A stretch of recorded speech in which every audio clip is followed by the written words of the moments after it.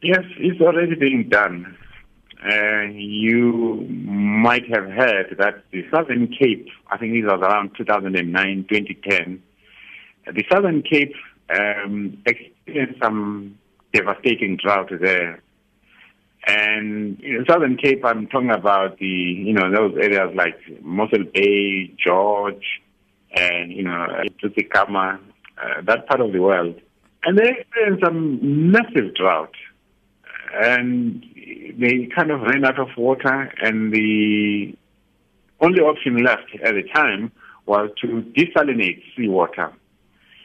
And desalination requires that you have these huge machines, these huge engineering machines. These are plants that are stationed along the coast. You take water, you remove salt, and we call that brine, and that brine has got to be deposited somewhere. And it has been done. My point is, this has been done. It's a possibility. It has been done.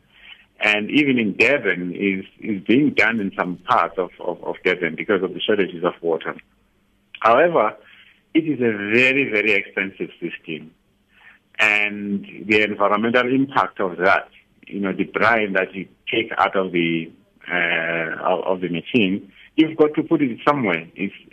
In fact, if you're depositing it back into the sea, it makes the seawater saltier than its normal saltiness, if you like, its normal salinity. So it is an option. It is one of those options that are very expensive. It is an expensive option. So there is a possibility, and it has been tried out before, and it's currently being done in part of the country.